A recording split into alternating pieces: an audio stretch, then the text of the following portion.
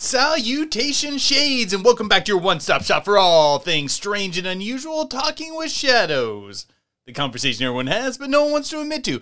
Here with your host, Vic Waitley. And back from vacation, Marcus Diaz. We are here to celebrate 100 episodes of Talking with Shadows. Woo! Yeah, round of applause. All right. Thank you. Thank you. I'm just glad that you guys have tolerated us for 100 episodes. I expected there to be pitchforks, there to be torches, people attacking us, driving us out of our studio to insist that we stop. Ran out on a rail. It always surprises us that people still tune in to listen to us. So we really appreciate all of the support that you guys have given us while we've been doing our podcast for 100 episodes. And really, I think going on 8 years. 8 years now, actually. I think we're pushing 8 years now for just doing paranormal content in general. Wow, really? Yeah, I think we started in 2014. Damn, we're cool. Yeah. So I don't know if I would go that far. But yeah, so thank you everybody so much who's been coming on this journey with us. We appreciate it so much. So we have a nice lineup of beers tonight. We do. I got us, let's see, these Blake's Hard Cider Caramel Apple and these Red's Wicked Black Cherry. What do you contribute, Marcus? What did you bring? What did you add? I brought what was left over from my vacation. A nice, cool, refreshing Bud Light Lime. And we're throwing in Bud Light Lime. I know.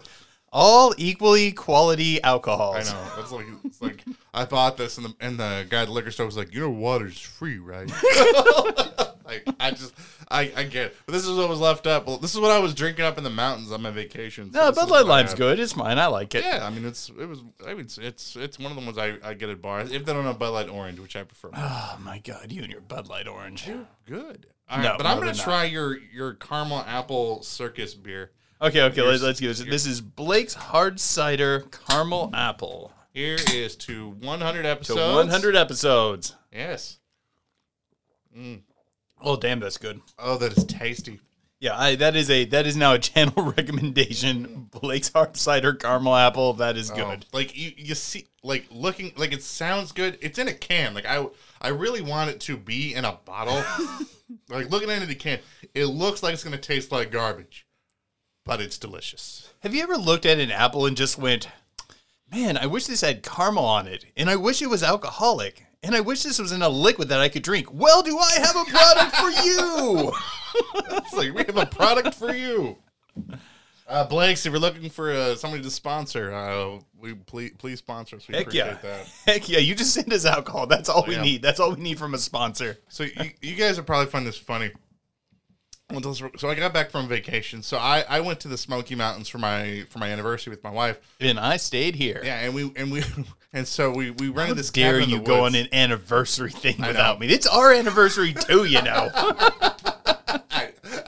I know, but she said we're going, and I just couldn't turn that down.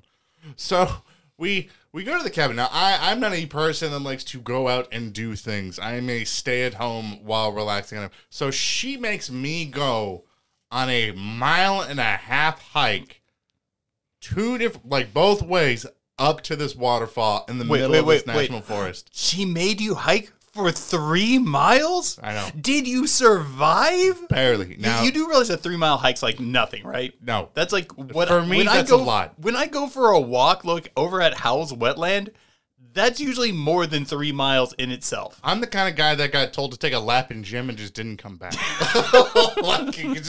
I'm still on the mile. Like it's just not gonna happen.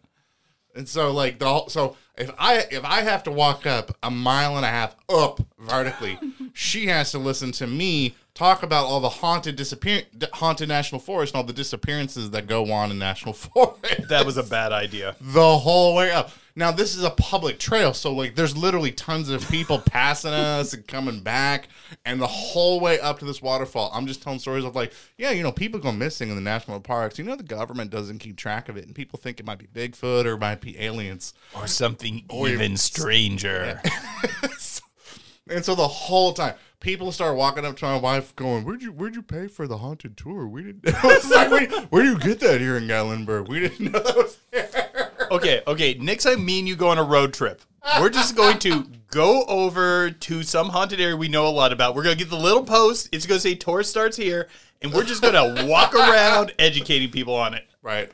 I'm a haunted. I think there's money in that. I think we could do that. That sounds fun. Oh goodness. Oh my God. So if you didn't catch episode 99 and 99.5, not our 100th episode. Not our 100th episode. 99.5. We did a bonus episode where we talked for two whole episodes about Skinwalker Ranch, like the haunted, this weird this weird ranch out in Utah that people have reported seeing tons of paranormal activity, monsters, UFOs, the strange. Uinta Valley. Yes. And it's super cool. Definitely check it out. There's definitely some theories in there, especially in the second one that I don't think that people are hearing in other places. So I 100% recommend you guys checking that out. Let's do a couple comments from that. Heck yeah. Izzy28 said, this was so awesome. I've been waiting for an episode on Skinwalker Ranch. But yeah, I do believe they tried covering up some things and exaggerated other things. Even the guy from Stardust Ranch doesn't trust Bigelow, but who knows? I am right there with him. Like, I will totally put it in the possibility range that it was like a snow job. Mm-hmm. From reading their work, I get the sense of them being earnest, but, it could have just been written that way. Well, I think if you're going to look at in the field of the paranormal, it's something I would say that's different from, say, the 1960s as compared to now. Like, you have to be careful because right now, like, there's money to be made in it. Like you can make. I'm not saying they didn't make money off of them, but I think there's even more of it now than there was back then. So you got to be careful. And I think there might be people that might try to take advantage of. Oh yeah, like I've looked into like the haunted resort area on Catalina Island before, and it is not cheap. It's kind of expensive. I know. Like, oh god, what was it? Even even doing the Louisville Waverly Hills. Like to stay over there, it's incredibly expensive. Oh yeah. There are a lot of people that do claim a lot of paranormal activity there, but there's a market for it. So I definitely tell people if you're going to get into seriously studying it, you got to be careful. So I really think if they're going to charge that much, they should guarantee a paranormal experience. Right. Guaranteed paranormal experience. Right. And though with Skinwalker Ranch, they're trying to keep people out of Skinwalker Ranch. That's true. So why? What are they hiding from us? Is it their Lucky Charms? That's where they're keeping the Lucky Charms. That's where they're burying their gold. Guy Prieto said, finally, I've been waiting for this subject to be brought up for a while. I haven't heard anyone broach as to what can cause the Skinwalker Ranch phenomenon. What if the activity is a reaction to a spore or fungus causing mass hallucinations or behavior? That would explain a lot of the erraticness that occurs on Skinwalker Ranch. It's definitely something that can happen. There's a lot of things that you could be exposed to cause hallucinations. And a lot of the odd things that occurred, a few of them were caught on camera. Although it would not necessarily affect some of the readings they got, but it's also a possibility that those readings are as well hallucinations. Yeah, and Guy goes on to further explain that this is the type of thing that can happen. And he said, having experienced firsthand what you can tend to see while on psilocybin, maybe a huge underground fungus is causing these strange visual effects. People see X-Files actually did an episode with a similar conclusion. One of the things I like to do when I'm checking out a house that's supposedly haunted is do an EF reading before we shut off all the power, because if you have an exposed wire that's sending out huge amounts of EMF, that actually causes hallucinations of shadow people. Mm-hmm. Or it draws shadow people there. Bomb, bomb, bomb.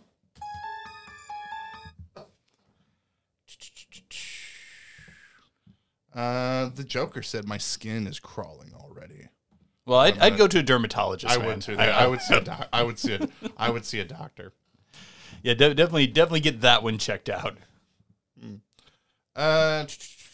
Jay the Phoenix said, amazing. Thanks for doing more on this expensive topic. I wonder if the black boxes, which we talked about in the second episode, rather than actually controlling the paranormal, could just cause people to hallucinate the paranormal.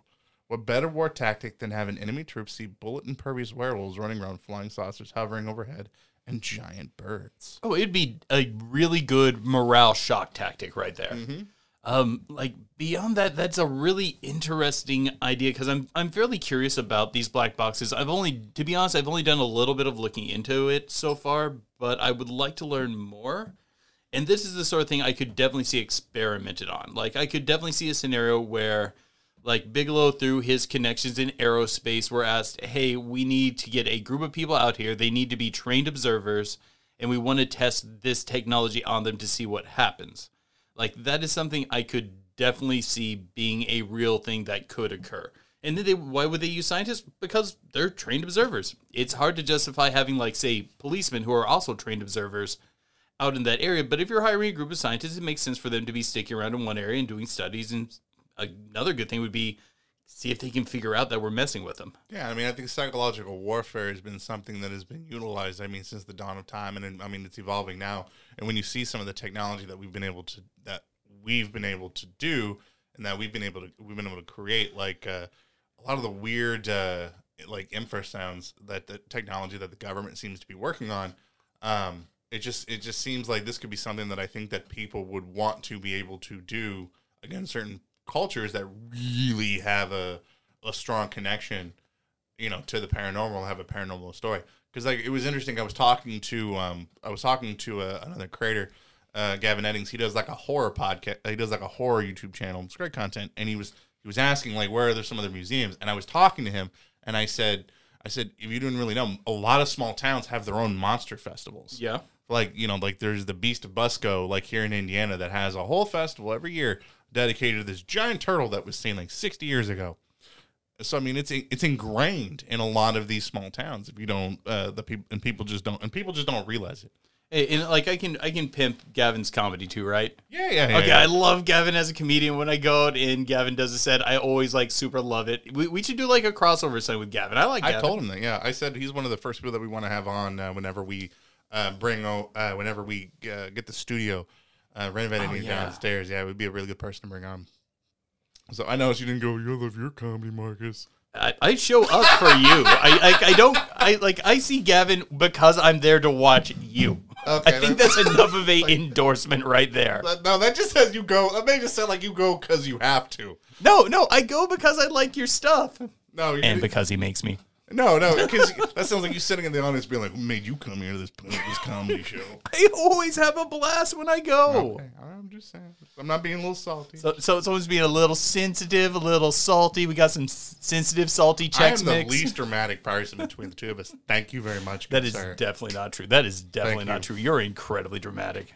I'm offended you said that. Of course you are. All right, that's the comments for the episode, man.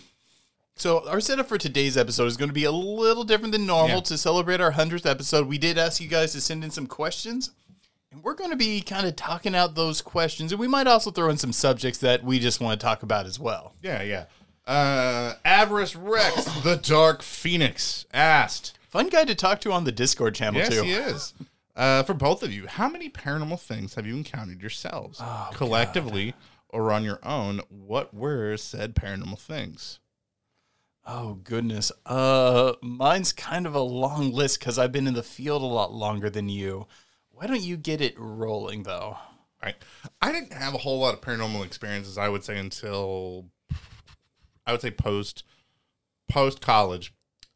Probably when I was in my mid-20s was when that started. Because that's really whenever we started getting, Vic really started getting into the paranormal, and I want to go on paranormal adventures, so to not feel left out. I'm like, yeah, I'll go. And I would say that's when a lot of my paranormal experiences started. So I've had a few a few core ones that have happened to me since then. And we've talked about this a lot on the channel, that it seems as though that the more you seem to just peer into the paranormal, the more likely it's going to peer back at you. And you're going to have these sort of paranormal experiences. I would say, if you have not heard the story of one individually that I had, and then I know one collectively between the two of us that I can bring up, like the story in which we were first approaching the story of skinwalkers, and I was reading the story of skinwalkers outside with my dog and I'm reading this book, and it's nighttime, and there's just a light flashing down. It's like a circle of light. It's like 2 feet from me. And as I'm reading it, one of the things I'm reading about is when you're reading about them and you're talking about them and you're looking at them, they know it. And as I'm literally reading that passage, I cannot make this up, a shadowy, four-legged, dog-sized raccoon, something four-legged sized creature walks out 2 feet from me in the middle of a circle, locks eyes with my dog, and there is just independent. It's independent. It's not my dog's shadow. There's no shadow connecting to my dog. It's not in the shape of my dog at all, because there was no tail. That was a weird one. And it's just, and my dog locked eyes with it for like 10 solid minutes. And then the creature by itself, by the way, turns around and walks back into the shadows. And then I call Vic up, and he doesn't take me seriously. He was so panicked, he wasn't explaining himself. Like, I thought he had seen, like, a squirrel or a dog in his yard, and he's called me up panicked from his basement. I'm like, I don't know what's going on. Explain yourself. God. I know when I saw Vic. Well, I'm sure you did, but at the time, like, this was one of his first real core paranormal experiences. Mm-hmm. And, like, he was a little worked up, a little shaken up by it. And I just didn't get what you were trying to tell me. I thought you were, like, trying to prank me or something. No, it was very weird and very disturbing because it was literally around, like, I'm reading the passage that when you talk about them and when you look at them, they know. And then it immediately happens, and I start because they're talking about seeing bizarre animals in the book as their messengers, and I'm like, holy crap, I'm out. And then I read the rest of the book in the daylight. I 100% did that. If I understood what was going on, I definitely would have been there. I really should have just come over anyways. It was a very intense encounter for that. The quickest collective one, which I think would be very interesting, and then I'll let you tell one for yourself. Oh, I got a few. I'm going to go over. Yeah. The collective one that has happened to us, I will say for sure, we went on an investigation to Mammoth Cave, and we investigated this church that's there, and I looked at the story. Vic and Ricky Bruckman from Mount Vernon Paranormal did not. They didn't look into any of the legends. I was the only one that knew any of it. And we're there really late at night. And one of the things about the church is if you go out there is you will hear music playing, and you will hear church bells and whatnot type deal. And we're out there and we're having one of these, and it was Vic. You turned to me and you actually had said to me, you know, do you hear music? Or maybe Rick. I can't remember which one. No, it was me. We actually have this on video. We need to just actually post it at some point. But very weird. I think you might have said something like, do you hear anything? And I went, yeah, no. But it's like really faint. Or my response was something along the lines of like, yeah, but it's really faint. It's like church music or bells or something like that. You didn't. I didn't prompt it. You might not prompt it. I did. That was all you. You brought that up. That was not me. Know, I'm pretty sure we have this on videotape because I think I was wearing the GoPro at the time when this happened. And then also didn't we get something thrown at us when we were out there too? I did. Yeah, I was out. Yeah, when I was out, that was also very weird. We're like, it's like 1 a.m. in the middle of We're like good, solid, 5-6 miles from any real place where anybody's living. And I'm out there in this huge clearing, and there's woods that are a ways, but it's a pretty far stretch, and it's 1 a.m. in the morning, and someone hurled, and I feel this foot on my back, and I turn around, and it's a piece of dead tree bark that's just laying behind me that I did not walk over. That was another very weird incident. And I think we have that on camera too, but no one was looking at you when it happened. Yeah. I felt it hit my back, and I turn around, and this dead wood is laying behind me. That was a very weird one. Okay, I'll share a few with you guys. If you're real dedicates of this channel, you might recognize some of these, but I'm going to imagine a lot of you guys have not heard them. First, my first paranormal encounter happened when I was very young. I was still young enough that during the day I would take naps with my parents. So I'm thinking somewhere between preschool and first grade would be around the time. So we just got done working in the barn, just working on the horses. For those of you who don't know, I grew up on a Western horse farm. And basically, we're laying down to take our nap, and I'm struggling to get asleep. And I thrash a little bit and stuff, and I end up feeling like something's up. So I sit up in the bed and look around, and at the foot of the bed, there's just this outline of a human made of static just there, seemingly looking at me. And I'm just like, well, What? Whoa, and I had no context for what to do. I tried to wake up my mom and dad, but they just would not wake up. And I didn't want to run away from it because, like, I at least have my parents here, and little kid thought, it's like, at least they're here even though they're not awake. And at one point it started to sink down, and I just hid under the covers, and I've never seen it again. But when we were talking with Lil and Fritz from Knock Once for Yes, they asked me about that, or we asked them, and Lil gave a very similar first encounter with also a static person. Mm-hmm. And that's when we actually started our investigation on static people, because I thought I was the only person to ever see one at this point, because I'd never heard anyone else in the paranormal bring it up. Yeah, and it was super weird. Like, whenever you did that, you talked about that. I think it was after that. I think after that we had... No, it was before that. We had posted a video where we had talked about, like, static people. I thought that was... Or did we do that after? I think it's after. I think that was after the conversation with Lil and Fritz. Yeah, I might be wrong, but I think it is. Yeah, and we did one, and like, so many people just came forward saying, oh my God, I've had an experience with that too. I just didn't know what to call them. But probably one of my favorite paranormal experiences, and like I said, I've been, like, investigating the paranormal since I was, like, 13, so I've had a lot of them. So I'm just kind of going over the highlights. But basically, some of my friends were hanging out, and this girl I knew, and I was with Ellie at the time, had mentioned, hey, I know about this supposedly haunted place not far from where I grew up. Do you want to check it out? And I'm like, heck yeah, I'm not doing anything this evening.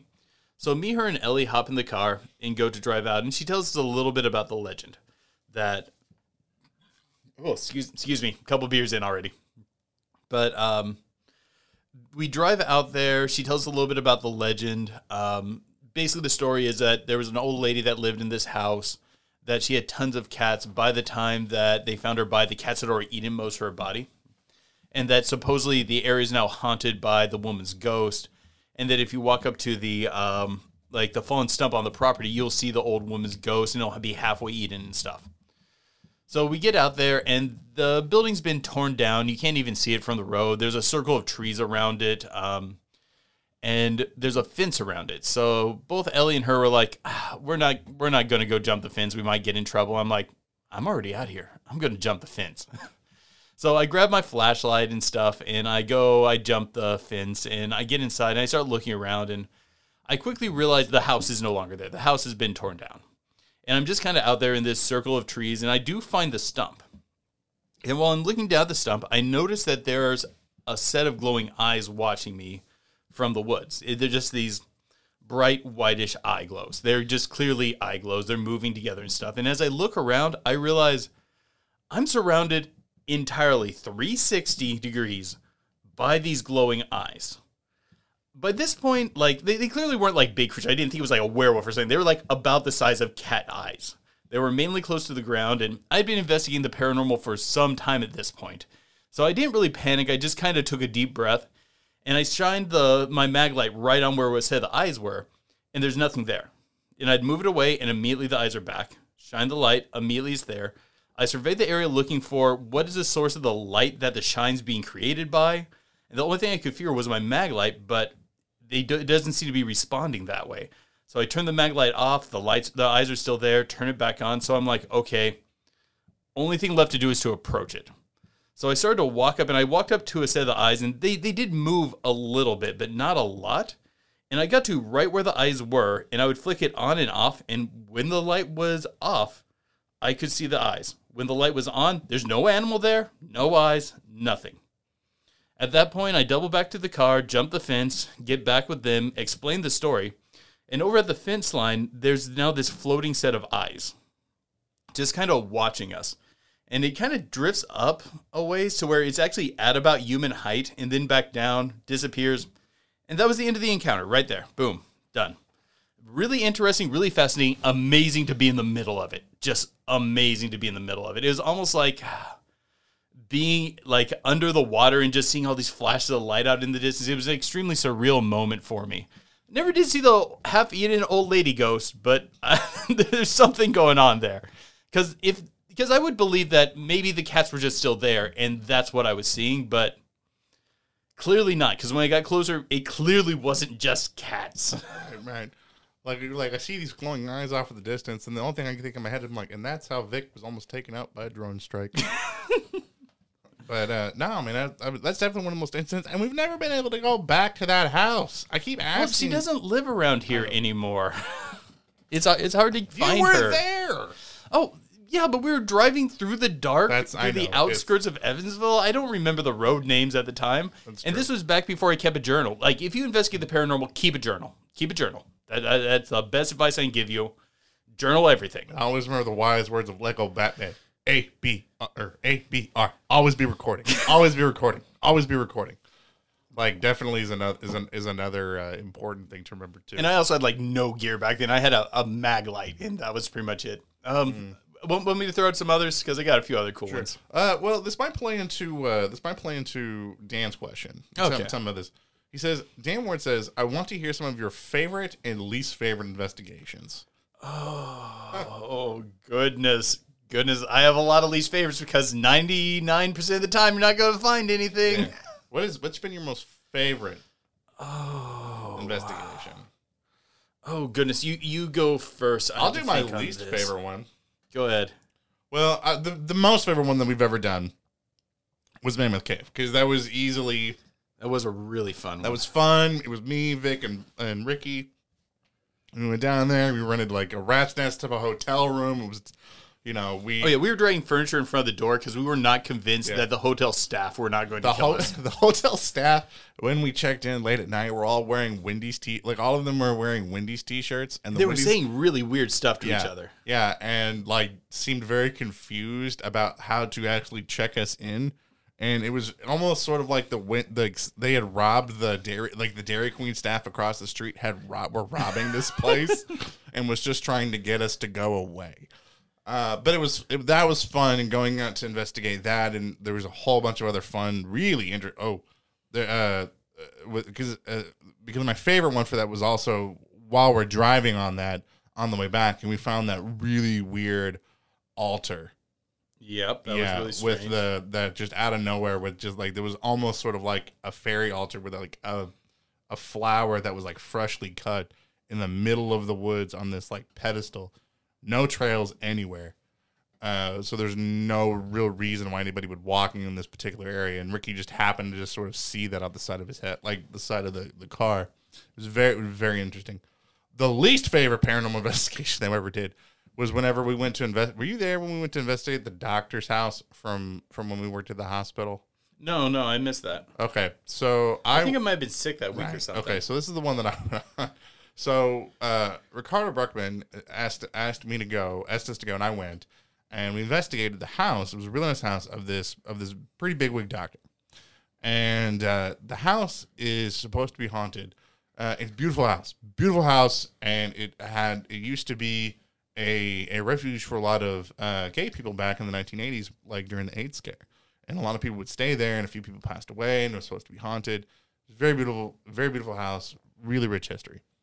And so Ricardo Bruckman gets, goes, literally balls to the wall. Like, he brings all of his tech gear out. He's got, like, a command... He has a lot of gear. He does. He's got, like, a command station set up. He's got cameras all over the house.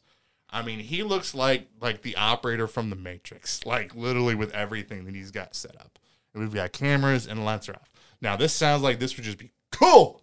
The only problem was the doctor invited a bunch of our other coworkers and a bunch of his friends over, and they're all drinking wine, watching us and gawking at us while we're investigating the house. That sounds terrible. I'm so glad I didn't go. Yeah. So we're trying to do this paranormal investigation of the house, and it's sort of like we're like animals in a zoo.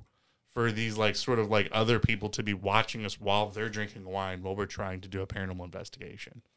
And it was very, very awkward.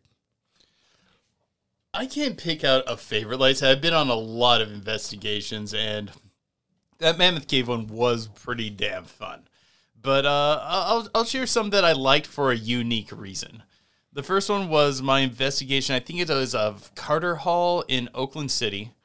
And this is on the Oakland City University campus. And there was this legend that the ghost of Mr. Carter you could see at midnight each night, light this candle up in the windowsill, and then all the windows and doors would shutter.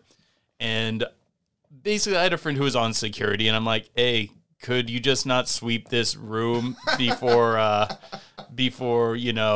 midnight? Then maybe after midnight, come back and just unlock it for me. He's like, yeah, it's fine, man, it's fine. He's actually my roommate at the time. So I basically went in there and I camped out in there until midnight. And at midnight, the orange thermostat light came on. And when the thermostat clicked, it caused all the doors and windows to shake.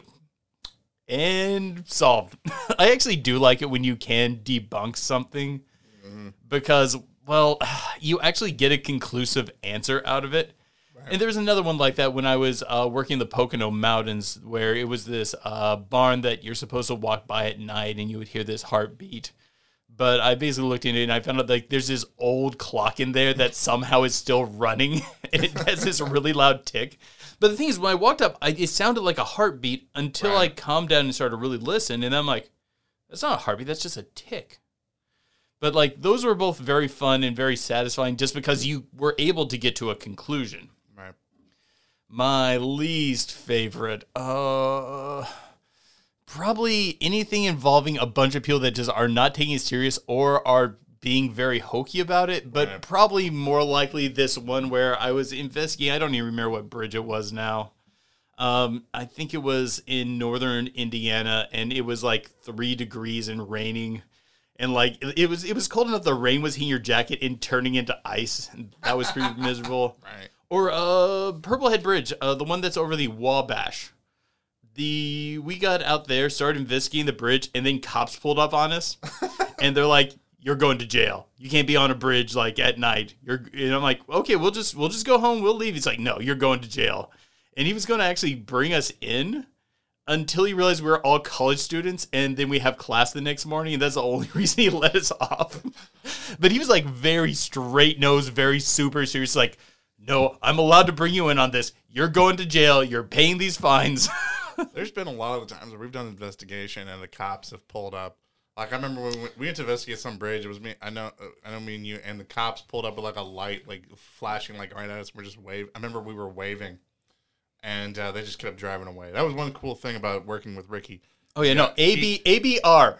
Always bring Ricky. Yeah, that guy can talk his way out of literally anything. And he called ahead to he always call, because that's something you can do a lot of times in paranormal investigations is call the cops. They'll tell you whether or not it's illegal to be out there. Oh yeah, and letting dispatch know that you're going out there.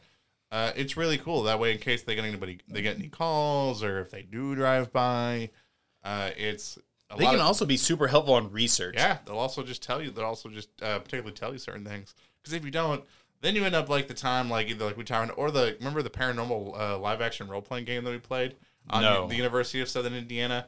Remember? Yes. You went out to this, like real late at night to this one part, and me and Ellie were coming out there to do a scene like in the role playing game, and we get there, and there's Vincent on the cop car being burned down by the cops. It happens sometimes. It happens. I know, and it's only funny because it's like 10 years later. It's like so many years later. It wasn't funny at the time, but it's way funnier. It's way funnier now. But yeah, no, always bring Ricky. He can talk his way out of any situation. Someone might be ready to shoot you. He will talk that person out of it. And also probably have a gun already. Like Barbara too. I like to think of us as a adventuring party. Yeah. Ricky's the face person who can talk his way out of anything. You're the only reason that we actually make it through these because you'll actually plan out where we're sleeping at night. Right. Do we have reservations? Did we bring batteries and stuff like that?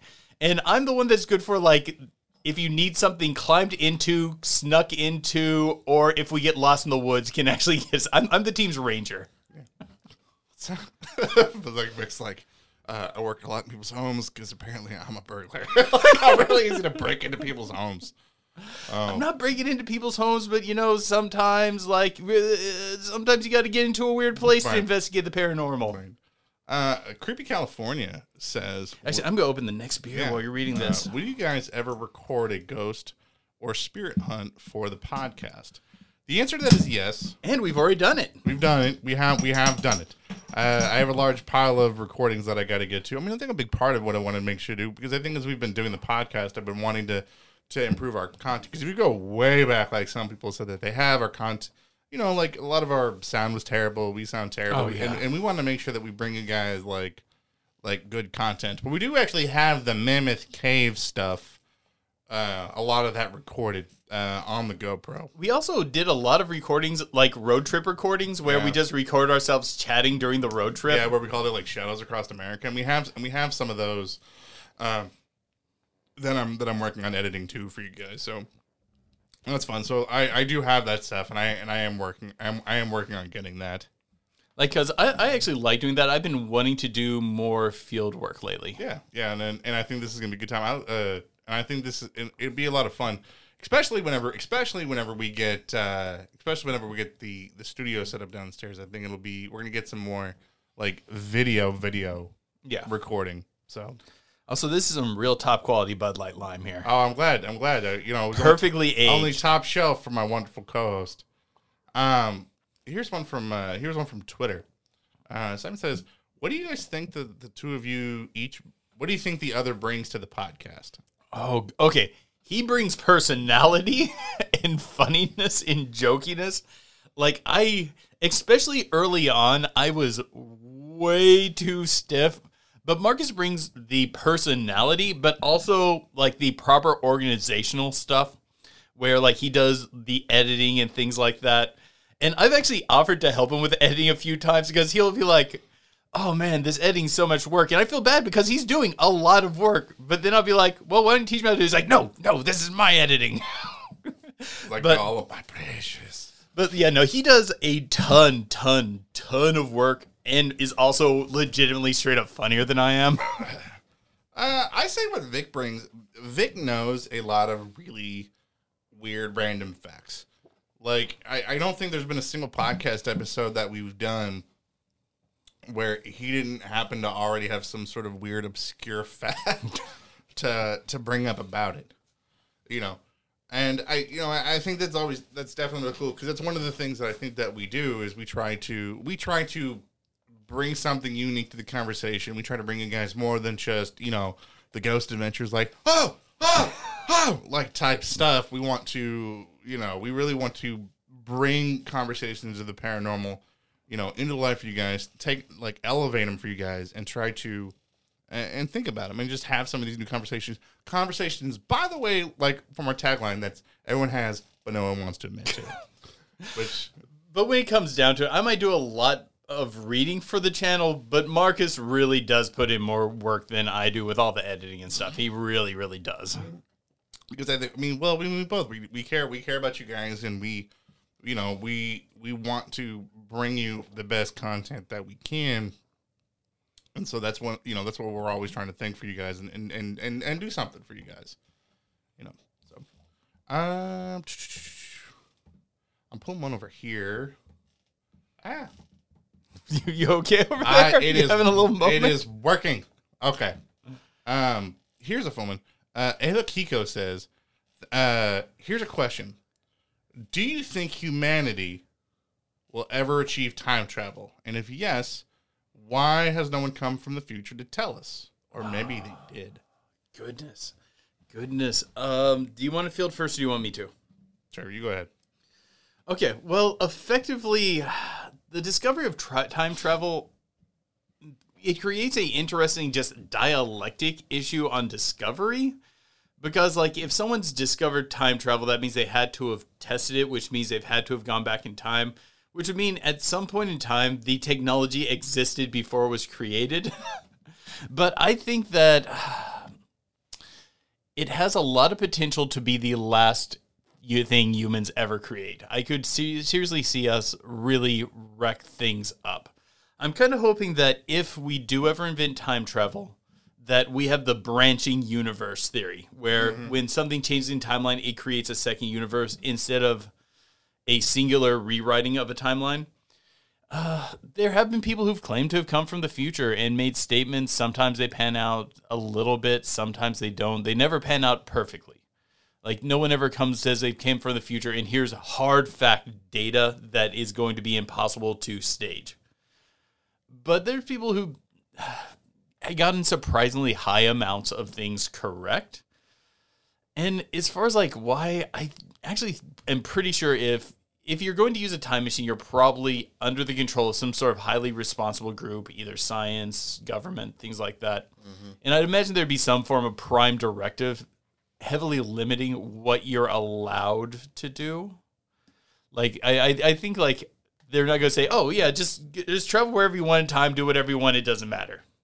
I would highly doubt that that's the case. So I'm going to bet there'd be an incredibly high restriction on it. But also, I entertain sometimes the possibility that maybe time travel is not a scientific possibility. You know, I think that if we do achieve time travel in some way, like what they said, they're going to control. Like, you're going to see, like, the time cops, like, from the Loki series, like, 100%. Being like, there's someone variant not registered, and they're going to, like, I 100% believe that. I think that if time travel really was created, I think that it would dramatically impact humanity, because not only now are you having to think about things in terms of, like, your relation with the world of, like, height, width, depth, and all that, but now time at the same time, because if it's just easy for us to just travel back in time and all that, and what that would mean, you know, as far as, like, oh God, like being able to, like, you know, something happening in the past, and now it's not that, you know, it could always feel like it's right there, because at any moment you could go back and relive it. Beyond that, like, everyone likes to think that we live in a 3-dimensional world, but we really live in a 4-dimensional world, because we have up, down, we have left, right, we have forward and back, but then we have time. We are constantly moving forward in time, effectively creating a 4th dimension. Right. Well, we're moving through time, and we're thinking, like, through time. Like, we're thinking about, like, time and how that affects us. Like, you know, memories of past loved ones in the past and how that affects us today. Imagine having time travel and being able to just go relive all of the best moments of your life, and how that might change how you think about good moments, and how that could change you as a person. Going back to your time cop thing, are you familiar with I think it's called a time continuity loop? What? Like, is that like, okay. Oh, I know this one. That's like Planet of the Apes, where they're just stuck in this circle loop. Or at least maybe. I'm not that familiar with Planet of the Apes, but it's like this. Billy Bob goes back in time and shoots George Washington. And this is like, well, he's still working, like, in the pre-colonial, or not pre-colonial, but pre-American period. Well, you register a change in, and then you go back in time and you fix it. But the thing is, then there's no reason for you to have time traveled in the first place, because you have prevented the thing that would have alerted you to its existence. Right. Effectively, either A, creating a paradox, B, creating an unresolvable loop, or C, creating a problem that is just straight up unfixable. That's why I'm really hoping we have divergent timelines instead of singular timelines, because it gets really messy to even think about. And I don't know what would happen if we ended up in loop. Like, what physically would happen if you ended up in a loop? God, I can't remember the name of the show.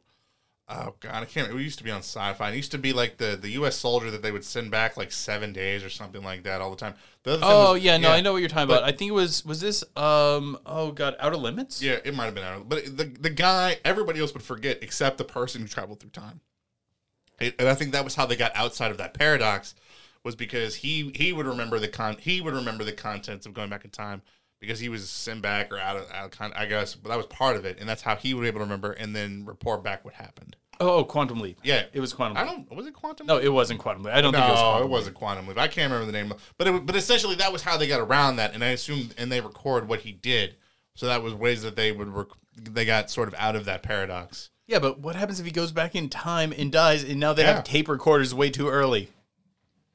Or you accidentally smashed a mosquito, and now lizard people have taken over the planet. It's one of those things where it's such a murky thing. Like, sure, if it's a divergent timeline, sure, time travel, go for it. If it's not divergent timelines, then yeah, we really shouldn't be messing with that. We could break our own game so bad that it's not playable anymore. All the saves will be corrupted. You just have to start a new game. I like one of the other questions that you've asked. She said the last official exorcism was done by the church in 2010, as far as we know.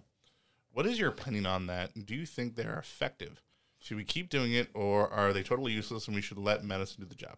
I know someone in this room with very passionate views on exorcism, and I think I'm going to let that person take the lead on this. So I always approach that very delicately. I mean, when we've done paranormal investigations, anytime which somebody said that they genuinely feel like they are possessed by something, we just flat out said no. You know, it's not something they should do because, you know,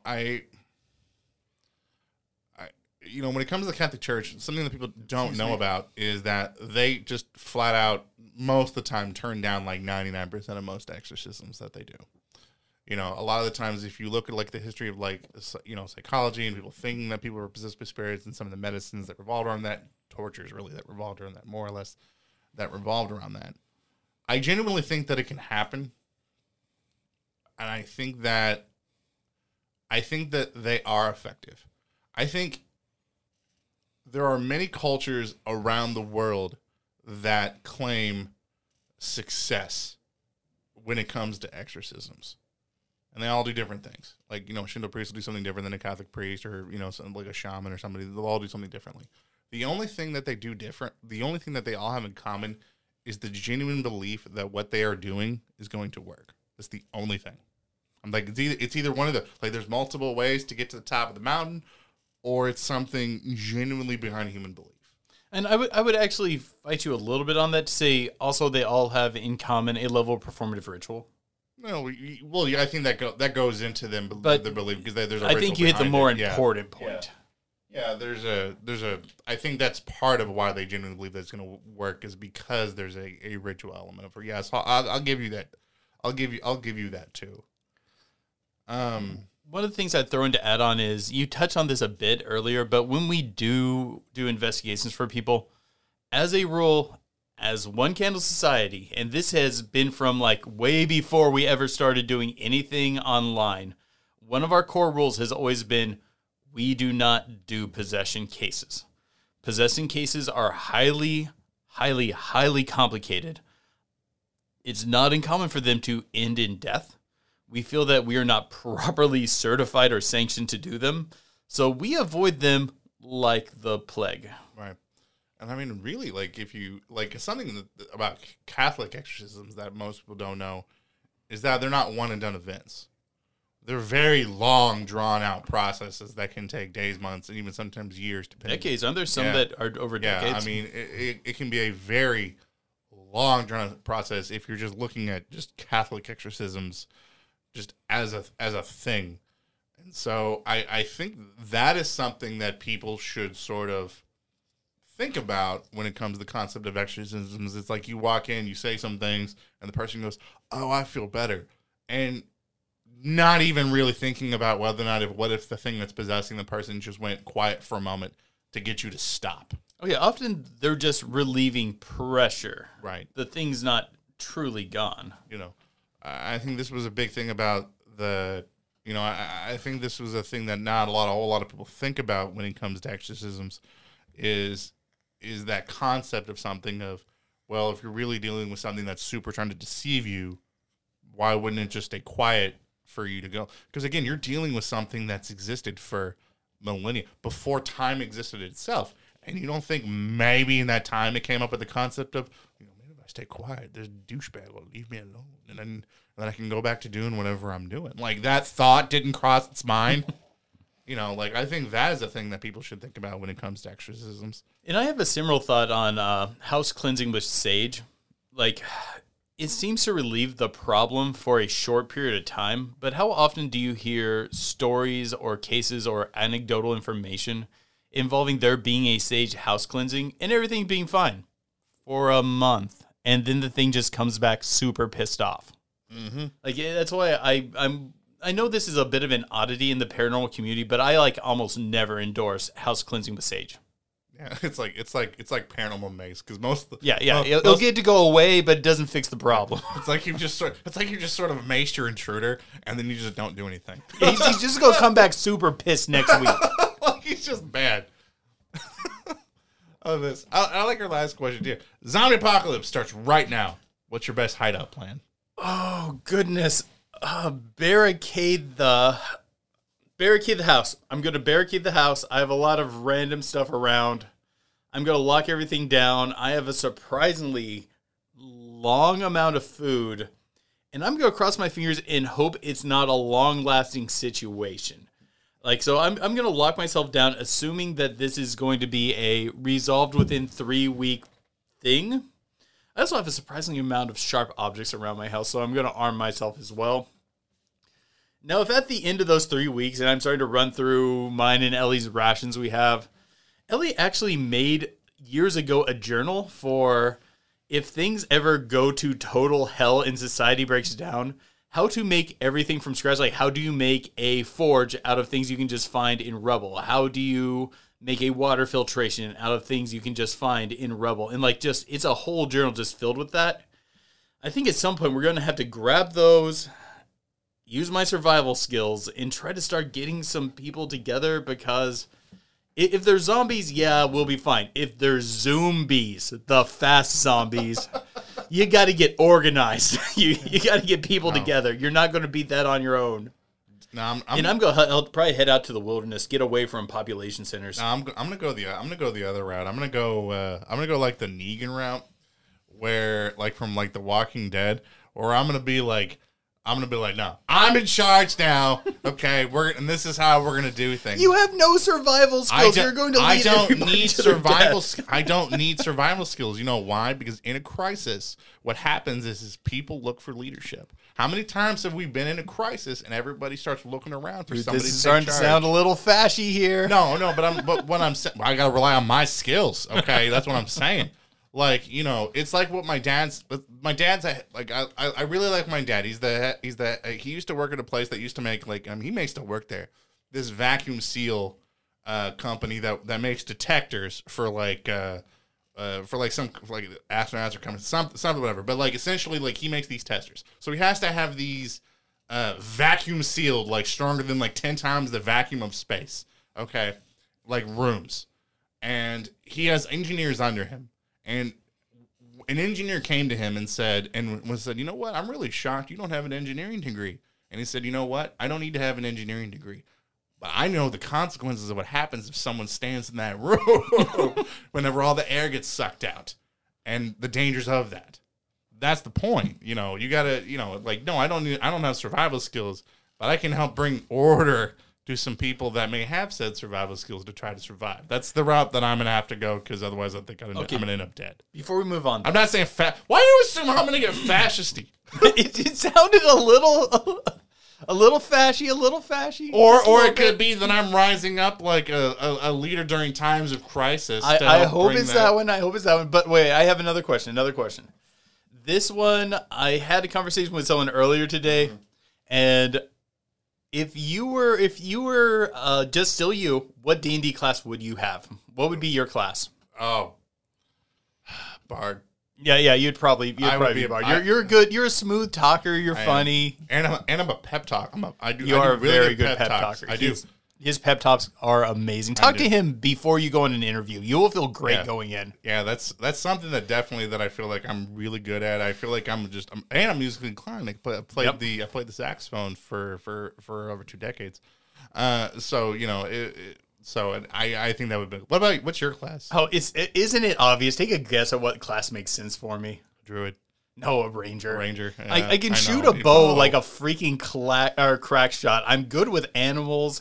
And I know how to survive in the wilderness, and I'm surprisingly stealthy for a large guy. That's true. He can be very quiet and sneak up on you when you're not paying attention. Yeah, it always spooks people because I'm not a small guy. I have like these big old shoulders. I look like someone who should be lumbering around the woods, but I'm surprisingly quiet when I need to be. That's true. Also, I'm not very talkative, so sometimes I just pass someone in a hall and they just go, "Whoa, whoa, what just happened?" Here's one from Instagram. The Nightclub Podcast said, "Why y'all so sexy?" Ooh, you go first. Because I didn't eat my vegetables. I feel like there's a hot button issue around here. I know. That's how I stay so sexy. I am a very pro vegetable person, but my sexiness does not come from the vegetables. Although I hope all of you out there are eating your vegetables. Those of you who really need to eat their vegetables, you know who you are, and you know I'm targeting you. Hint, hint, at least Marcus as well, but several other people. Me, it is all confidence. I have a face that looks like I've been beaten to death with a frying pan, and my body is less than chiseled, but 3 different people tried to pick me up this month, and I feel pretty good about this. It's all about your freaking confidence. That's true. That's true. Just walk into the room and be like, I am definitely the coolest person here every time you walk into a room. So your face kind of looks like if you stuck it in a rock polisher. It didn't just quite work out.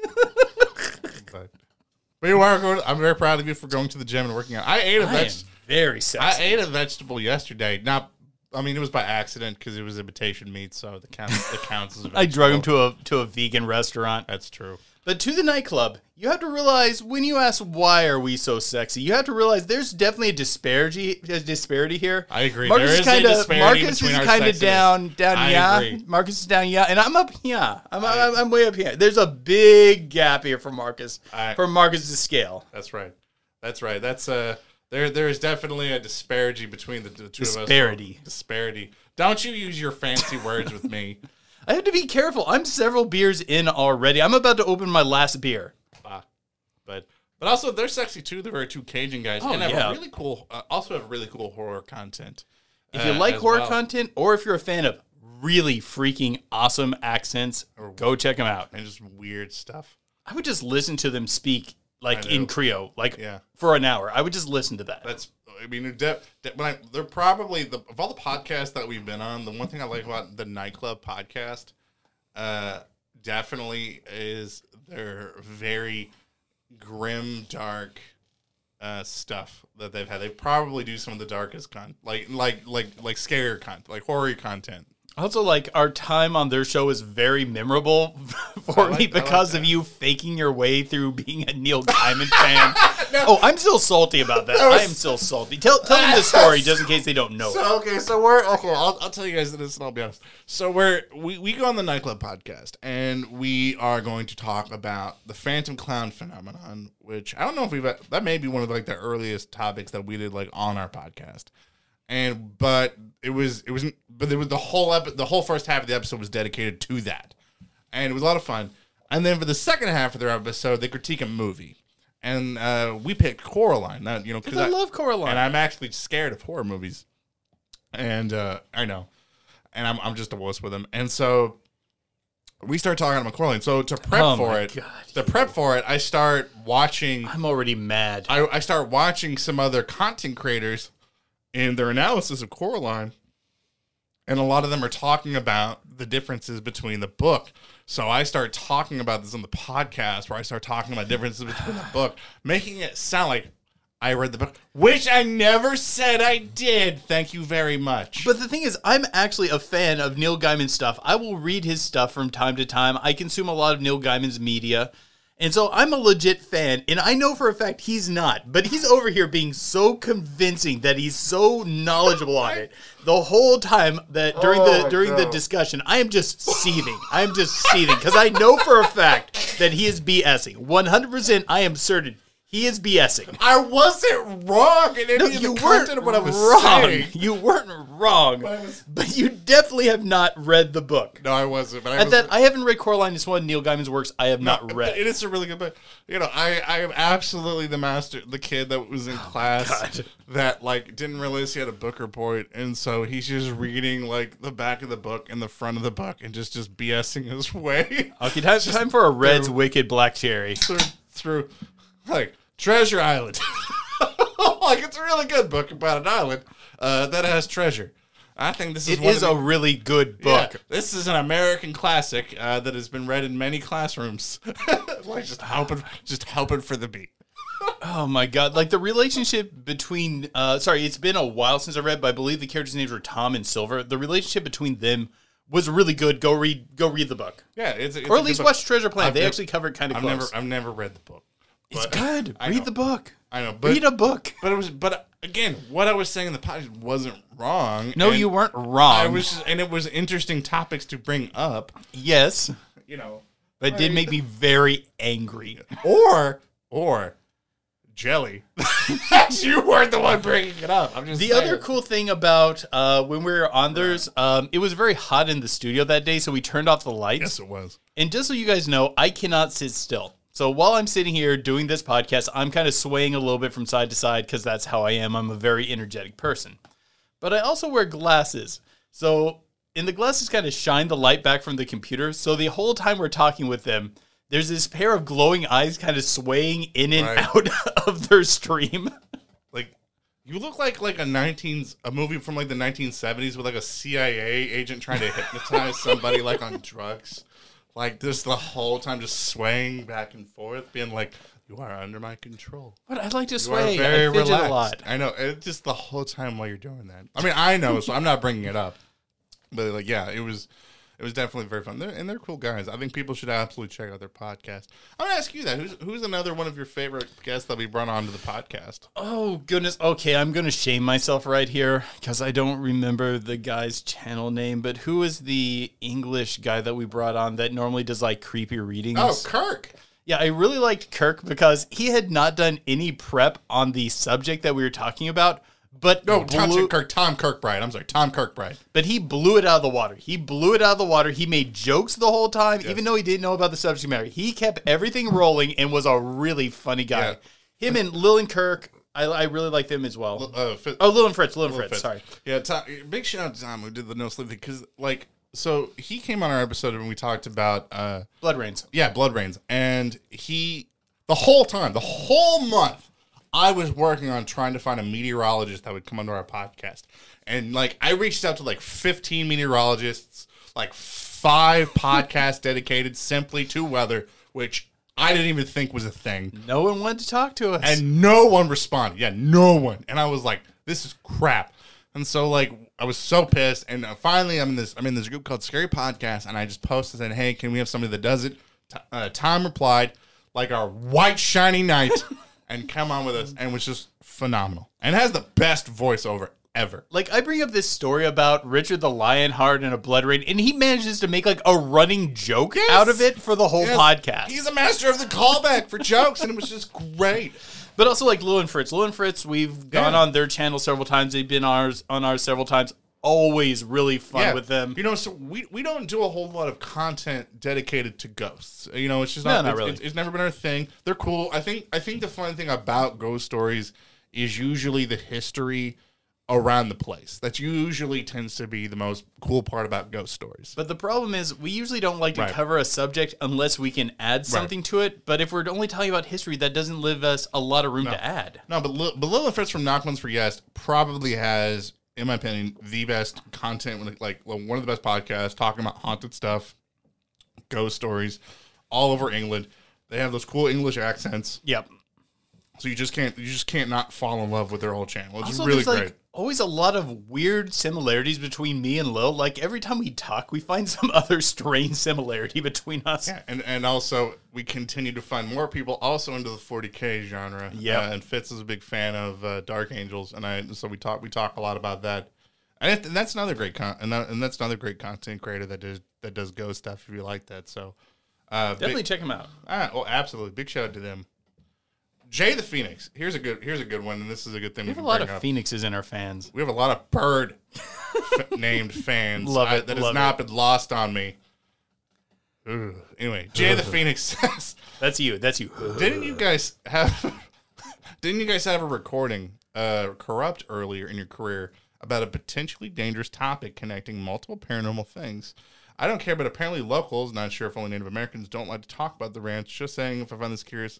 Oh, he's talking about the Yeah, I know exactly what you're talking about. Yeah, but he was talking about our corrupted the video that. Okay, let's just tell the story. Let's just tell the story. Okay. Very early on in our career, I think this is at the end of what we ended up calling our season 1.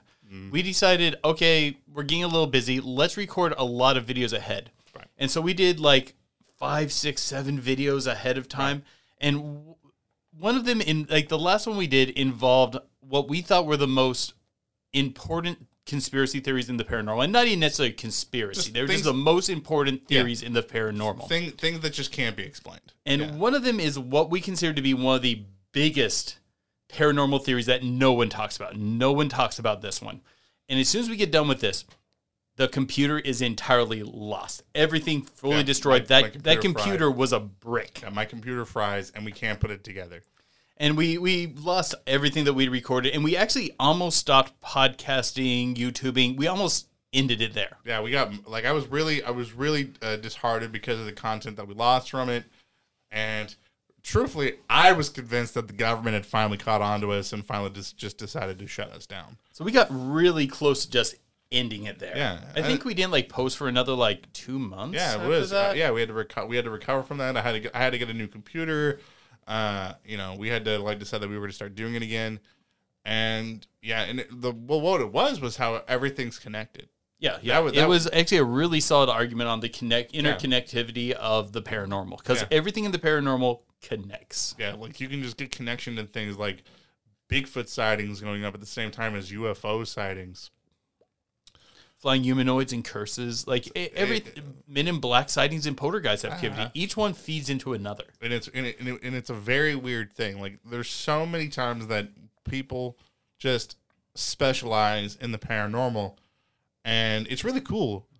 But there's cryptid hunters, there's Bigfoot hunters, there's UFO hunters, there's people that do stuff with ghosts, and you miss a lot. Like you miss a lot when you don't connect stuff and you don't start overlaying stuff and start seeing some of how everything just seems to be connected. Yeah, the paranormal is far too compartmentalized and not nearly holistic enough. Yeah. It really needs to be viewed more as a whole. And it's written off. Like a lot of times people, even in some of these specialty fields, will write stuff off because it's often connected to other stuff in the paranormal. But we better not go too much further or your computer's going to get bricked again. Oh, dude, we're on some government watch list. You know we are. You know that we're already on some watch list. I'm telling you. There's absolutely no way. So many times people come on our podcast. Are you only on your second beer? I've got to drive home. I'm about to finish my third. No, I'm not. I'm gonna keep it at this Bud Light and then I'm good. You'll probably drink half of it if we're lucky. Yeah, because I'm responsible. I'm responsible. I'm responsible for consuming most of our alcohol. Here's a good one. If you could investigate any place in the world, where would you investigate? Oh my god, that's such a big question. You go first. What I think. If I could investigate any place in the world, I would investigate the White House. And here's why. There's probably a ton of stuff that, it's one of the most protected places in the world. And when you're in the paranormal, you realize that people take precautions against things in the paranormal, right? So my question would be, and we've seen this thing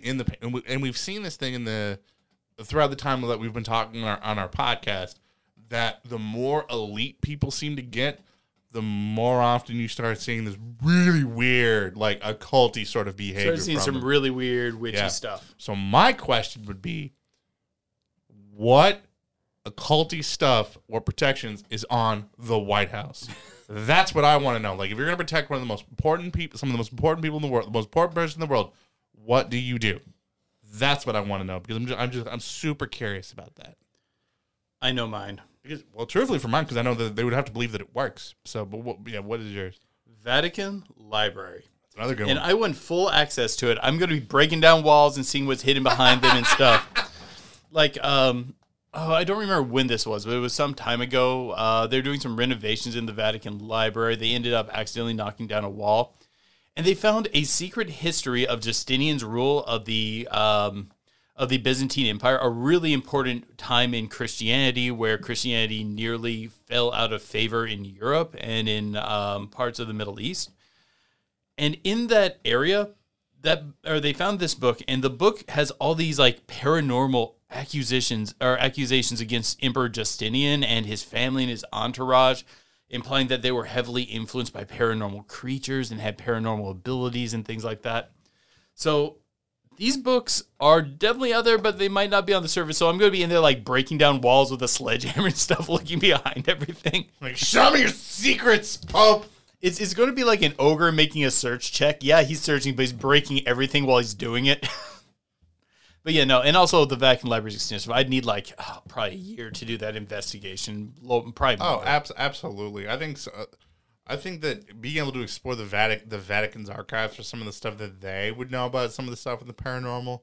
Ooh, I'm telling you, I would absolutely love to see some of the stuff.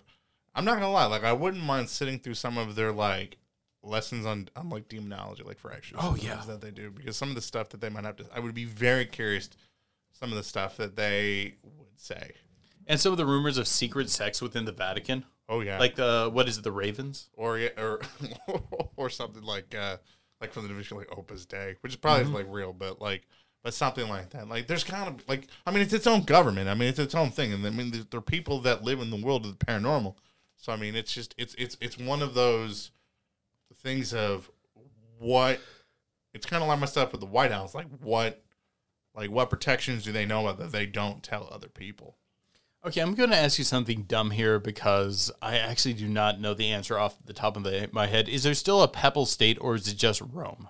I think there's a papal state. They have ambassadors. Yeah. Okay, I wasn't sure if there was still a papal state or if they had been basically incorporated into Rome. No. I think there's still is there a papal. I'm going to look that up right now as we're on here. And I'm going to bet you're right. I just wasn't 100% certain. I knew like there was a long history of the papal state. I'd be a little surprised. And don't they even have like their own language, like La Manche? Something like or Romanche. They used to. I know that. I believe that it's still its own functioning government as it is. I don't think they call it the papal state anymore. But and that's probably a medieval term for it, because when I come across it, I'm mainly reading like books on medieval society and things like that. So that's probably, at least that term is no longer used. It's called the Holy See. The Holy See? I think that's what it's called. Holy See, I believe is what it is called. Okay, but it is still a thing. Yeah. The See of Rome, yeah.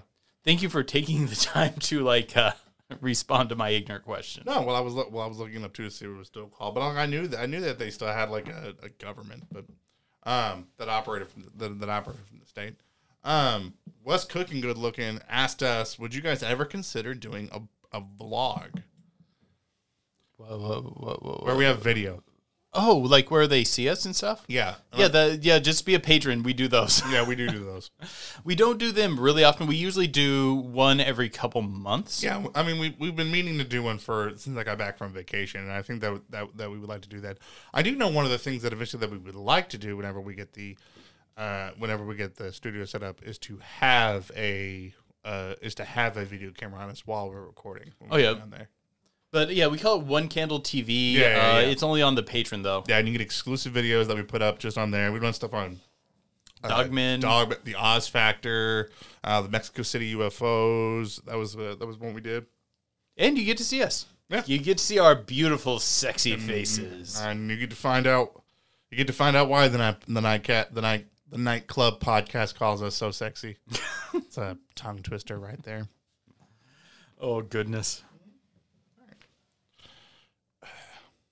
Is there anything? What else would you like to talk about?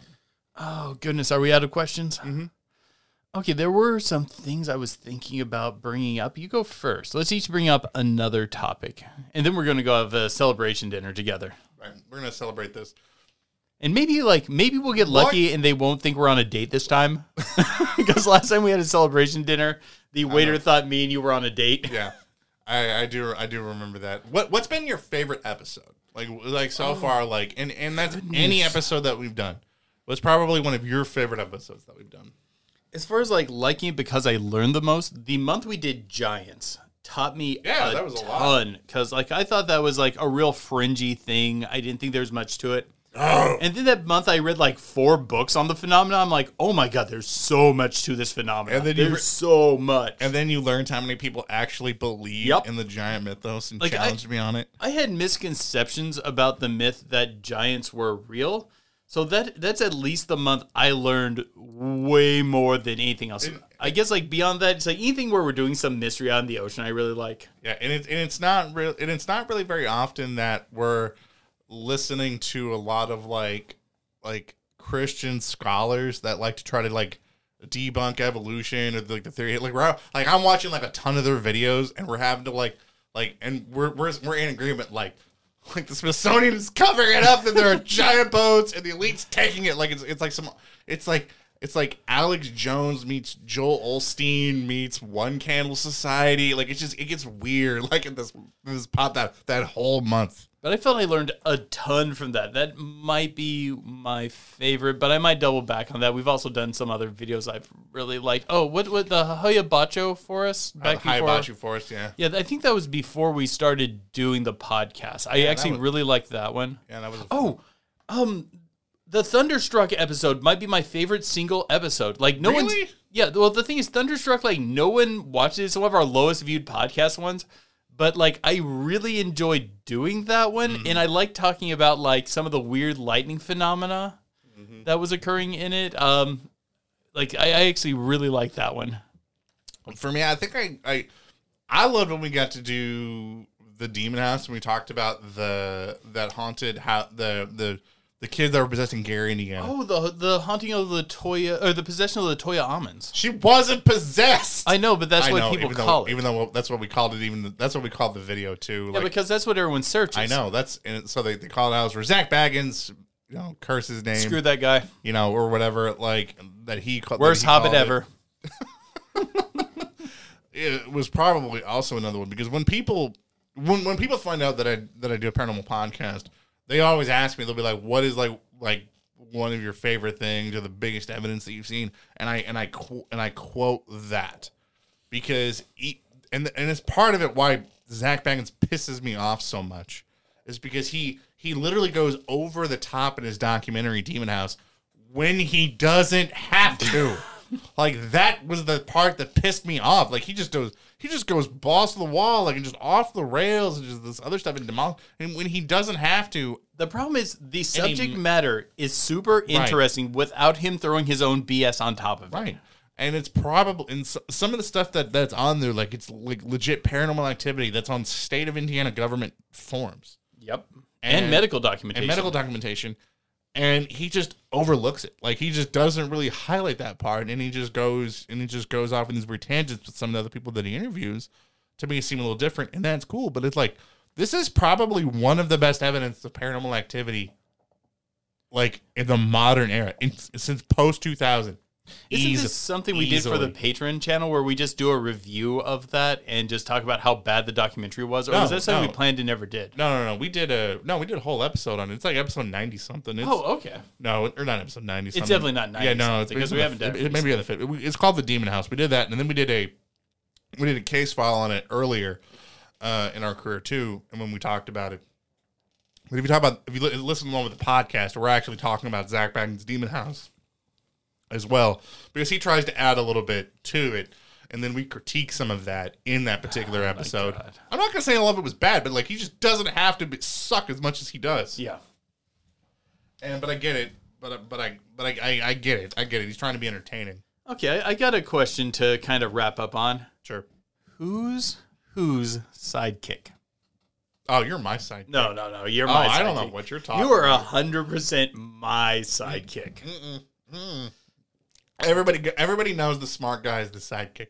Everybody knows. It's always the loud, brash person that's in the situation. I'm the taller one out of the two of us. I usually have a better knowledge base, and beyond that, you're the one who always comes in with the quippy one-liner. That's true. Yeah, I'm like a sidekick. No, or more like I'm Peter Quill and you're Rocket Raccoon. Like that's let's go with that. Like he's. Like that's a little bit. I would say that's a little bit more accurate. Or I'm like Batman and you're like Alfred. Like we can also. I really think that if one of us had to fight someone, I think I got the edge.